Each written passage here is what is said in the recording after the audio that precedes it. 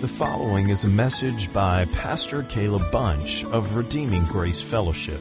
For more information about RGF, please visit our website at www.rgf.church. Please feel free to make copies of this sermon or distribute to friends and family, but please do not charge for those copies or alter the content in any way. Go ahead and open up your Bibles now to Matthew chapter 2. Oftentimes around Christmas, when we have a Christmas Eve or Eve service, we will focus on a passage about the birth of Jesus specifically. But what I would like to focus on this evening is actually what happened directly after the birth of Jesus. So if you are in Matthew chapter 2, we're going to begin at verse 1. Now after Jesus was born in Bethlehem of Judea in the days of Herod the king, behold, wise men from the east came to Jerusalem, saying, Where is he who has been born King of the Jews? For we saw his star when it rose and have come to worship him. When Herod the king heard this, he was troubled, and all Jerusalem with him. And assembling all the chief priests and the scribes of the people, he inquired of them where the Christ was to be born.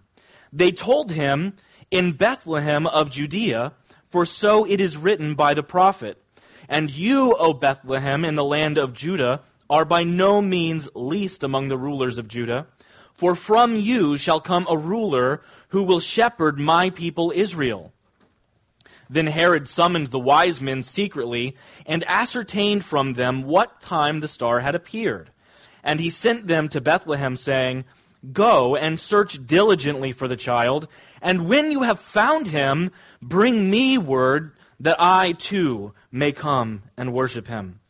After listening to the king, they went on their way, and behold, the star that they had seen when it rose went before them until it came to rest over the place where the child was. When they saw the star, they rejoiced exceedingly with great joy. And going into the house, they saw the child with Mary, his mother, and they fell down and worshipped him. Then, opening their treasures, they offered him gifts, gold and frankincense and myrrh. And being warned in a dream not to return to Herod, they departed to their own country by another way. Now when they had departed, behold, an angel of the Lord appeared to Joseph in a dream and said, Rise, take the child and his mother, and flee to Egypt, and remain there until I tell you. For Herod is about to search for the child to destroy him. And he rose and took the child and his mother by night, and departed to Egypt, and remained there until the death of Herod. This was to fulfill what the Lord had spoken by the prophet, Out of Egypt I called my son. Then Herod, when he saw that he had been tricked by the wise men, became furious, and he sent and killed all the male children in Bethlehem and in all that region who were 2 years old or under, according to the time that he had ascertained from the wise men. Then was fulfilled what was spoken by the prophet Jeremiah. A voice was heard in Ramah, weeping and loud lamentation, Rachel weeping for her children. She refused to be comforted, because they are no more. Let's pray. Father, I pray that tonight, as we think carefully about the very early days of Jesus' life, that you would help us to come to this story with fresh eyes, that we would be able to hear from your word by your Holy Spirit.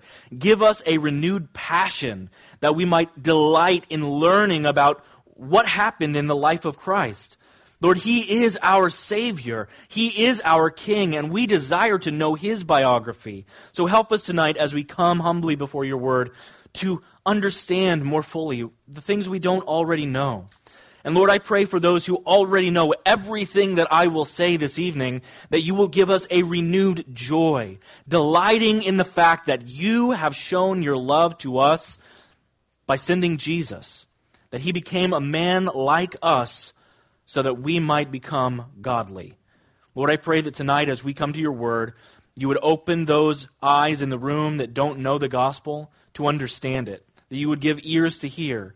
And for those of us who are in Christ, that you would give us a joy in Christ that is unmeasurable. In Jesus' name we pray. Amen. In this part of the Christmas story, we see three responses to Christ. We see three responses to what happens when Jesus comes into the life of an individual. They are the same three responses that have existed in every human heart ever since the beginning of creation. These are the ways that we approach God. The most important question that you will ever answer is this: what will you do with Jesus Christ? Here are the three responses we see in our passage today. You will either ignore him, or you will abhor him, or you will adore him. Let's first consider what it looks like to ignore Christ. In Matthew chapter 2, there are some amazing things taking place. Exhibit A. You have three wise men, as the stories tell you, we don't really know how many there were, come traveling to Israel to find the newborn king. Who are these guys?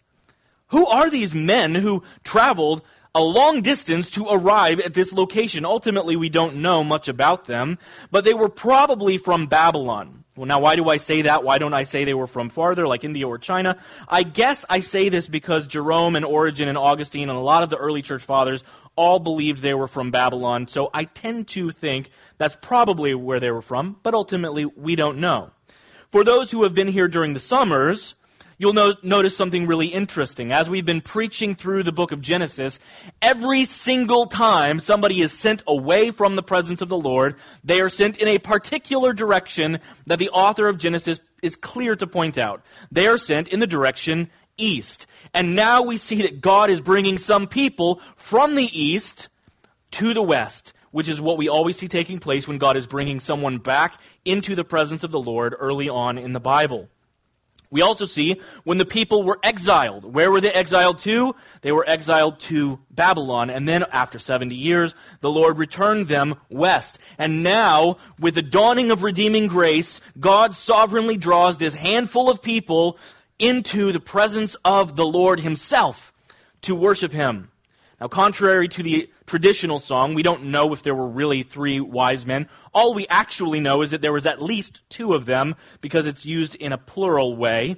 It could have been a couple, it could have been a caravan of 20 or more, for all we know. However, they're often depicted as a set of three because they brought with them three gifts. These men were not kings, as we sing, We Three Kings. These were wise men. Literally, they were magi. This word, it has roots in being a magician. Same root word. They were wealthy stargazers, and one of my friends recently preached a sermon about them. He called them Gentile palm readers. They were probably a group of men who were in a similar position to what we see Daniel doing in the Old Testament. Daniel was a man who had been called as a responsible individual to give insight to the king. He was to watch the sky and give counsel to the pagan ruler. Now, we know that Daniel didn't use divination. He didn't use astrology. Instead, he heard from the Lord himself. But what I want you to see from this is that these were not Jews. They had no allegiance to Israel. And yet, when a star arose, they followed it all the way to Jerusalem, which now we have Exhibit B, the star, which, what is this star? Is it an actual star? Is it a comet? Is it something else altogether? Something appeared in the sky. Now, in the ancient world, people often associated cosmic events with geopolitical events. This was very normal. It was common for people to see unusual things like comets or eclipses, and they will declare that is either a good or a bad omen for the king of our land. And oftentimes, when we see this taking place, in fact, basically, whenever this happened, this was considered foolishness to the people of Israel. That is not the way we know the future. God alone knows the future. Yet, when they see this taking place, that is why they say in verse 2, "Where is he who is born King of the Jews? For we saw his star." We saw his star. We saw the new king's star. And we saw it when it rose. Therefore, we have come to worship him. Comets and planetary movements were commonly thought to indicate the dawning of a new king or of a new dynasty. And generally speaking, this was all nothing but absurd and meaningless astrological idiocy. However, God, in his infinite love and mercy, spoke to these sky watchers using the language that they actually understood. Somehow, he divinely led them from somewhere in the east, and he brought them to Jerusalem. But let's examine this star a little bit more carefully. Not only did it lead them in the general direction of where they would find the Messiah, it led them right to Jerusalem, right to the place where they should go. And if this star was not already incredible enough as a picture of the providence and sovereignty of God, then look back again at verses 9 through 10. Look at what it says about this star. It says, after listening to the king, they went on their way. And behold, the star that they had seen when it rose went before them until it came to rest over the place where the child was. When they saw the star, they rejoiced exceedingly with great joy. What kind of star is that? How does this work? It literally says that this star traveled in front of them. And then it says that this body in the heavens that was traveling, which if it's at a distance must have been a significant pace, stopped and rested over the place where Jesus was. That is not like any star that you and I will ever see in the night sky. Somehow this star would move and stop and rest to point them to Christ. Also, if this was a normal star and it was in the sky, how would it point you to a specific house? I don't understand. That does not describe anything natural. This is absolutely an extraordinary astrological phenomenon. This is not normal. So that is Exhibit B, amazing things taking place in Bethlehem. But I want you to see something even more unbelievable than this. Exhibit C. Listen again to what happened here when the wise men showed up in Jerusalem, verses 3 through 6. When Herod the king heard this, when he heard this news, there's a new king who's born, he should rejoice knowing it's the Messiah. But instead what happened? He was troubled. Now maybe that makes sense. He's the king and he doesn't want to be usurped. But what else does it say? And all of Jerusalem with him. They're not rejoicing. No, they are troubled by this news. And assembling all the chief priests and scribes of the people, he inquired of them where the Christ was to be born. They told him, in Bethlehem of Judea, for so it is written by the prophet. And you, O Bethlehem, in the land of Judah, are by no means least among the rulers of Judah, for from you shall come a ruler who will shepherd my people Israel. Do you see what I mean here about this being absolutely amazing, incredible, unbelievable? It's shocking. It is stunning. King Herod called together all of the chief priests and scribes. It seems that all Jerusalem knows about this event. They are hearing about this news of what the star means. A new king is born. And when Herod hears that news, he assumes it must be the Christ. I guess it's probably likely everyone else assumed the same thing. This was a large group of people. It was especially the chief priests and scribes, the most theological, knowledgeable people alive in the city of Jerusalem gathered to take notice of what was taking place.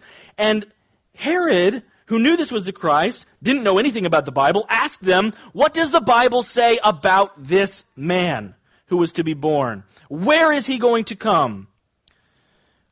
I want you to see this as incredible. These people knew the prophecies about the Messiah, and they happened to know exactly where to send them, but this is where things become absurd. None of them bothered to go with the wise men. Nobody budged an inch in the direction of the Messiah. They don't seem to care that Jesus has been born. Colin Nichols speaks about this in his book, The Great Christ Comet. He says, they evidently despised the report, and perhaps those that brought it, and so they remained in Jerusalem. They were content with the same status quo, and they did not crave the promised salvation of God. They're not hungry for God. They're not desirous for the prophecies to be fulfilled. They don't really want a Messiah. They just want what they've already got. This is exactly what happened in Bethlehem roughly 2 years earlier, the night that Jesus was born. Let's revisit that for a moment. There was this amazing light that filled the night sky that night as well. You remember the angels, a multitude of them, filled the sky as a heavenly host, and they sang to the shepherds. And what do we see taking place immediately after this? The shepherds go and they find the newborn king, and then following that, they share that with the entire community. Listen to the words of Luke chapter 2, verses 17 through 20. And when they saw it, what had they seen? It says they had seen Jesus in the manger. When they had seen it, they made known the saying that had been told them concerning this child. They made known to the community, Jesus is born. A Messiah has come. God has sent the Christ. So they are telling everyone what has taken place. Now, we don't know everyone that they told, but if you had just seen a sky full of angels and you had just visited the Christ child, wouldn't you go knocking on every single door? Yet this little town of Bethlehem, how did they respond? Verse 18. All who heard it wondered at what the shepherds told them. What does that mean? What does it mean that they wondered at what the shepherds told them? Well, it's important for us to see how Luke uses words. In his gospel, he has a pattern of speech that he is consistently going to use. And one of the ways that he speaks is to give a statement, and then he will contrast it with another statement. I want you to see how he contrasts their response to the response of Mary and the shepherds. He says in verse 19, but, or in other words, in contrast to these men, but this is how they responded.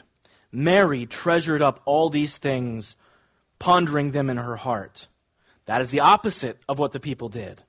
And the shepherds, what did they do? They returned, glorifying and praising God for all they heard and all they had seen as it had been told to them.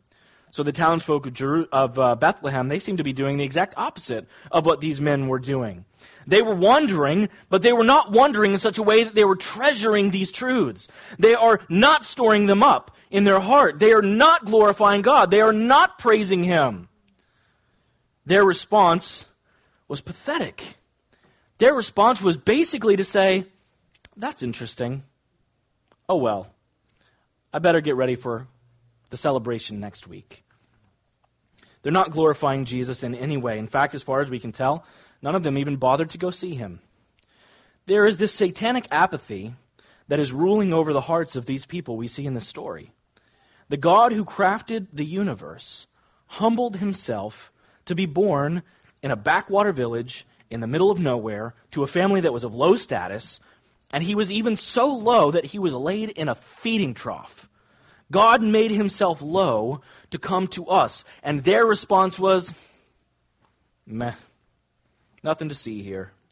This was not just the way the people of Israel responded to Jesus. This is the tragic reality of our world right now. Millions of people on this very island, people are going to hear and respond the same exact way.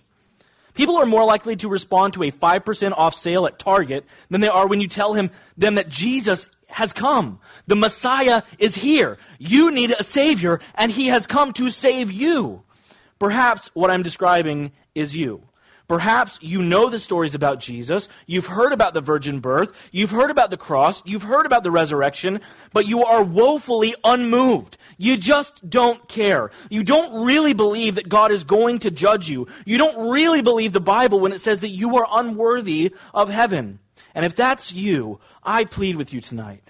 I plead with you to see Christ, to look to Jesus, to see this God of heaven who came to earth, the Creator who became the creation. This was the first step that He took in redeeming rebels like you and me, to bring us back to His family, to reconcile us with the Father. Eventually, Jesus would go to the cross and He would die to redeem those like you and I who had run from God. Ignoring cancer is a bad idea. Ignoring cancer does not make it go away. Ignoring sin and your sin problem and your separation from God is a bad idea. Ignoring it will not make it go away. Ignoring the IRS letters will not make you right with the U.S. government. It will not correct that broken relationship. There has to be action that is taken. And I am telling you that that action has been taken by Christ. All we do is believe. Do you think that you're in a dangerous position, ignoring Him? The Scriptures teach that there are only two places that we can go after death. There is heaven, where we will be with Christ joyfully for all eternity, and there is hell, where we will be separated from His love and encountering nothing but His wrath forever. God is not appeased with casual Christian practices like attending a Christmas Eve service. You're not saved by knowing Bible stories. You are not saved by being generous. You are not saved by good works. You are not saved by your best efforts. In fact, all of those things are insulting to God when you think that they buy His favor. But if you see the majestic holiness of God, if you understand His purity, if you understand His sinless righteousness, then you will understand that you are desperately in need of grace. When you compare yourself to other people, you look really good. When you compare yourself to Christ, you look rightly before God. You see exactly who you are. Then you understand your need for grace. I pray that God will reveal your desperate state to you so that you will know that you need Him and no longer act like the people of Bethlehem and of Jerusalem who just ignored Him. But there's another type of response that we see from these verses. There are not only those who will ignore Him, there are some who will abhor Him. This group will hate Him. They will loathe Him. They will detest Him. Look again at verse 7 and following. Then Herod summoned the wise men secretly and ascertained from them what time the star had appeared. And he sent them to Bethlehem, saying, "Go and search diligently for the child, and when you have found him, bring me word, that I too may come and worship him." Now drop down to see the result of what happens again in verse 13. Now when they had departed, behold, an angel of the Lord appeared to Joseph in a dream and said, "Rise, take the child and his mother, and flee to Egypt, and remain there until I tell you, for Herod is about to search for the child to worship him." No, to destroy him, literally to kill him. He is coming for your baby. He is coming to wipe the Messiah off the face of the earth. And he rose and took the child and his mother by night and departed to Egypt and remained there when? Until the death of Herod. This was to fulfill what the Lord had spoken by the prophet. Out of Egypt I called my son. Herod knows. He knows that Jesus is a threat to him. He doesn't want anyone else to be the top dog. He was violently committed to preserving his authority. He had already killed many people in his tenure as the king. In fact, he had already killed one of his 10 wives, and he had killed 2 of his own children, and he had killed over 300 soldiers that he had taken before a court and said, "These people might try to take my throne." He was a man of great bloodshed. So what is this? Just a bunch of insignificant kids. It'd be better for all of them to die than for me to lose my throne. And now there were people showing up from other countries desirous to worship this king. Oh, no, I can't have that. Herod should have gone to worship Jesus. He should have heard the news from them and said, "Yes, I want to worship him. I want to bow down at his feet." But he was so committed to living how he wanted and rejecting the authority of God that he was willing to kill the Christ child and every other child that might get in his way. This should immediately call back to the time of the Israelites being in slavery in Egypt. Herod had taken the role of Pharaoh in that story. He was standing against God and against his anointed deliverer. God sent a deliverer to set his people free from sin and death, and Herod determined the best possible outcome was to kill everyone necessary to ensure that that plan of God failed. Just like Pharaoh, he tried to outmaneuver God. You can't win at chess with God. God wins every time. He was intent on destroying the child. How? Get this. Understand the sickness of the mind of Herod. He took God's own words, the prophecy from the Old Testament, and tried to use it as a weapon against the Messiah. and yet he failed to undermine God's plan. Once again, there are many people like this in the world.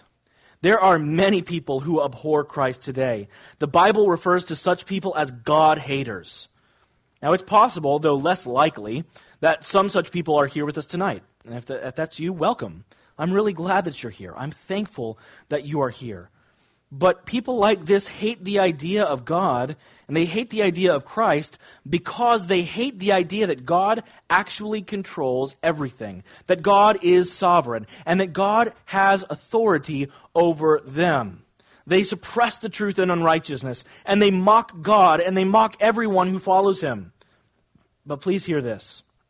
There is a day coming when every knee will bow and every tongue will confess, even those who ignore Christ and those who abhor him. A day is coming when every single person will have to stand and take note. This truly is the King of the universe.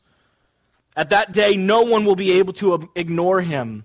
And if there is hatred towards Christ, it will become more clear as they are forced to bow the knee to Christ, even though inwardly they have always rejected him.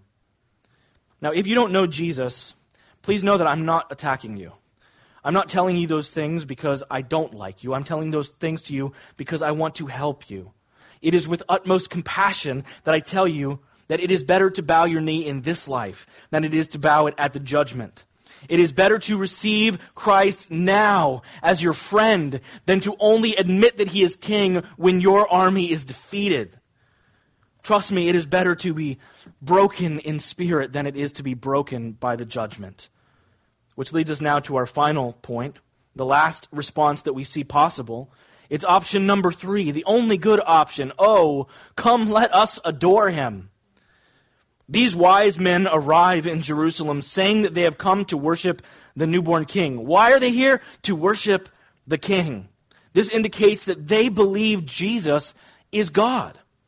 Verse 10 through 11 tells us, when they saw the star, they rejoiced exceedingly with great joy. And going into the house, they saw the child with Mary, his mother, and they fell down and they worshipped him. Then opening their treasures, they offered him gifts, gold and frankincense and myrrh. How did these men know to worship Jesus? Why were their gifts so interestingly in line with what would take place in his life? How were they so in line with the prophecies from Isaiah? Now, I admit that this is somewhat speculative, but I am going to bring it forward because it is beautiful to consider the possibility. If these wise men truly were from Babylon, then it would have to stand to reason that they would have known the collection of the libraries of Babylon, which, because of the fact the Israelite people had lived there for 70 years, they had brought the Old Testament scriptures to the libraries of Babylon. And included with those Old Testament scriptures would have been the books of Numbers and Isaiah, although it wouldn't contain particular scriptures like Amos that were written after that collection would have been taken there. But people, I think we need to remember, books right now are super cheap. I read an article earlier this year. It was a great article. It said books should cost more than burritos. And it's a great article explaining the amazing fact that somebody could put a year or 2 or 3 years of their life studying something and writing it into a book and getting it printed and having a publisher go through all of the effort and putting tons of money into getting this book finished. And then you can buy it for $7.99 or $4.99 if you buy the Kindle edition. It is super easy to get literature from an author to you today. But back in the ancient world, books were very rare. And you only collected and kept things that were really valuable. So I want you to understand that these things were not things that would have been thrown away, and they were things that were often revered. Our culture is essentially different in the modern world than every historical culture that has ever existed in this way.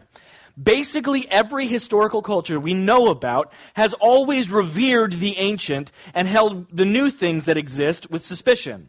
But now we have reversed that trend, and we basically apostatize from those things that are ancient or old, and we think little of them, whether it's a style or a person, and we think, well, the new things must be better.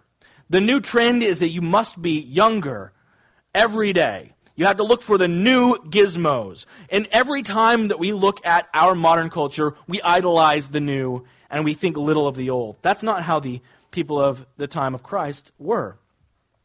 So let's say these people do have these Old Testament books in their libraries. It makes sense that if they read Numbers 24, no doubt this group of stargazers who were interested in prophecies about the future would have taken note of a passage like Numbers chapter 24, verses 17 through 19, which in this case there's a Mesopotamian prophet, this diviner named Balaam, who foretold the rising of a distant future king that would be accompanied by the rising of a distant future star. It says, I see him, but not now. I behold him, but not near. A star shall come out of Jacob, and a scepter shall rise out of Israel. This means that they would have understood what it was saying when it was speaking about the fact that there is a star coming, saying there is a new king. They would have seen this is the Messiah promised from the Old Testament. This means that if they had the book of Isaiah, which spoke about the death of this Messiah for the nation, that is probably why they brought frankincense and myrrh. Now, we can't know that they had this information for certain, but scholars surmise that they probably knew these prophecies, and that's how they knew to come and worship him. But regardless, let's say that everything I've said for the last 4 minutes is not true, and it's superfluous, and it's unimportant information. Let's just say, for the sake of argument, that the scholars get this one wrong. Even if that is the case, and all they knew about the Christ is what they had learned from the night sky, then please understand this. The result was the same. They heard about the Messiah, and their response was to worship him.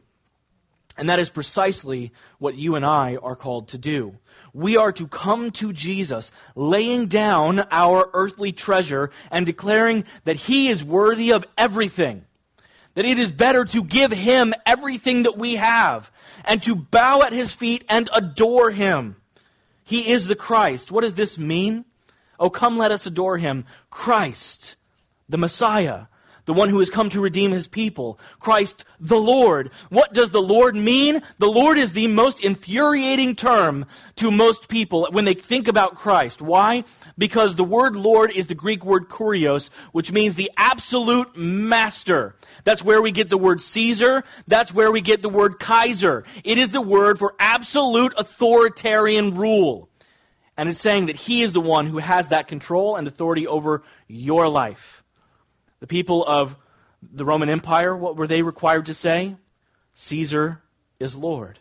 It was not only considered a form of being a Roman citizen and being a good citizen, it was also considered a form of worship and adoration. And we are called to say, no, it's not Caesar who is Lord. It is Christ the Lord. So what has been your response to the birth of Christ? Sad but true, Christmas is so difficult to get people to actually think about the true meaning of Christmas. It is so hard to set our attention on the one who came to be born in Bethlehem. We hear songs about it. There are all sorts of things that have distorted it. We've got the Santa Claus mythos. We've got the reindeer. We've got all sorts of things. But we miss the true purpose of what this holiday was supposed to be about. It is to fix our attention on the one who came to save, Christ the Lord. And oftentimes, the way that we ignore Christ or the way that we abhor him is to reject anything to do with him and fill up our Christmas season with everything else. Presents and trees and Christmas movies. Those things are great. But if they distort your picture or if they obscure your view of Jesus, then you're missing the point. Oh, come, adore him. Allow me to close with a few verses from one of the lesser-known songs from the book of Revelation. It's a song that heaven sings about Jesus. It's a song that reveals to us that those people who adore Christ will adore him forever. And those people or those angels who are currently in heaven, what are they doing right now? They are already adoring him. Let's hear these words. Revelation chapter 7, verse 3 and 4. They sing, "Great and amazing are your deeds, O Lord God the Almighty. Just and true are your ways, O King of the nations. Who will not fear, O God, and who will not glorify your name? For you alone are holy. All nations will come and worship you, for your righteous acts have been revealed." This is the Christ. Oh, come, let us adore him. Let's pray. Our God in heaven, I thank you for your word. I thank you for the truth of the Scripture. I thank you that you have told us about these early days of Jesus on earth. I pray, God, that the people in this room who have lived their life in such a way that they have ignored you, that you would break their heart and show them the gospel. God, I pray that even if they think they have adored you, but it has just been a perfunctory act of just going through the motions of religiosity, God, I pray that you would show them that God is not interested in such things, that you would show them their need to repent and believe. I pray that you would show them your grace and your phenomenal mercy. And God, for those who are your enemies, those who abhor you, Lord, I thank you that people like that can be saved. I thank you that Saul of Tarsus, who hated you, who breathed out murderous threats against you, who was intent on, just like Herod, wiping out the message of the good news of Christ. Yet, Lord, you revealed yourself to him. God, I pray that you would do the same exact thing tonight for those who abhor you, whether they are in this room or they are going to be at our dinner tables tomorrow night. Help us to proclaim the gospel to those who hate you, so that they might see the truth of Christ and trust in him. And Lord, finally, I pray for those of us in the room who know you. I pray that every day of our life would be like this time where the kings bowed themselves before you, where they got down on their knees and onto their faces, and they gave of their treasure and said, it's all for you. God, I pray that we would see our lives like that we would adore you in such a way that we would give everything for you. Lord, please help us to respond to your love for us by having much love for you and for your Son. In Christ's name we pray. Amen.